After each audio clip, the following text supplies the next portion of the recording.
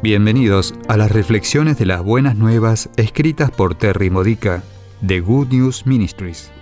Te ayudamos a edificar tu fe para la vida diaria usando las escrituras de la Misa Católica. Visita hoy buenasnuevascatólicas.org.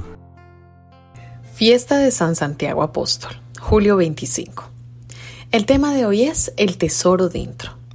San Santiago el Mayor, el apóstol cuyo día de fiesta celebramos hoy, fue uno de los hijos de Zebedeo mencionados en nuestra lectura del Evangelio de hoy, Mateo 20, 20 al 28.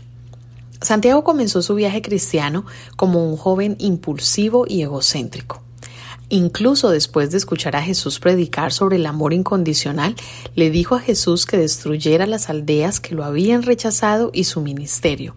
E incluso después de escuchar a Jesús enseñar sobre la humildad, se atrevió a pedir a Jesús a través de su mamá por un lugar de honor en el reino de Dios.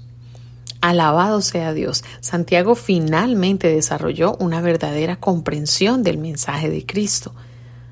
Todos somos vasos de barro, imperfectos, moldeados demasiado por el mundo que nos rodea, fáciles de romper, no muy hermosos, pero sin embargo, sosteniendo un tesoro celestial dentro, como dice en la primera lectura de hoy. Ese tesoro es el amor de Dios. Es un tesoro que está destinado a ser compartido. Aunque estamos astillados y agrietados, somos como el cáliz que sostiene la preciosa sangre de Jesús durante la comunión en la misa, derramando a Cristo a los demás. Ese tesoro es Dios mismo y como tal nos hace santos aun cuando pecamos. A menos que rechacemos deliberadamente a Dios, un pecado mortal, permanecemos esencialmente santos porque fuimos hechos a su imagen y hemos sido bautizados a su semejanza. No siempre actuamos santos, pero siempre tenemos el Espíritu Santo de Dios dentro de nosotros. Cuánto actuamos como Jesús es cuánto hemos permitido que el Espíritu Santo purifique nuestras vidas. El Señor nos da espacio para aprender de nuestros errores y arrepentirnos de nuestros pecados. Él nos da oportunidad tras oportunidad de averiguar lo que hicimos mal, no para condenarnos, sino para que podamos aprender de ello. Arrepentimiento significa cambio. Lo que importa más que confesar nuestros pecados es el esfuerzo que ponemos en mejorar nuestro comportamiento después de arrepentirnos de nuestros pecados. Si deseamos ser santos y básicamente nos movemos en la dirección correcta, hacia la perfección del cielo, Dios está muy complacido con nosotros. Observa que Jesús no condenó a Santiago y Juan por querer lugares de gloria. Tampoco criticó a su madre por querer que sus hijos tuvieran lo mejor.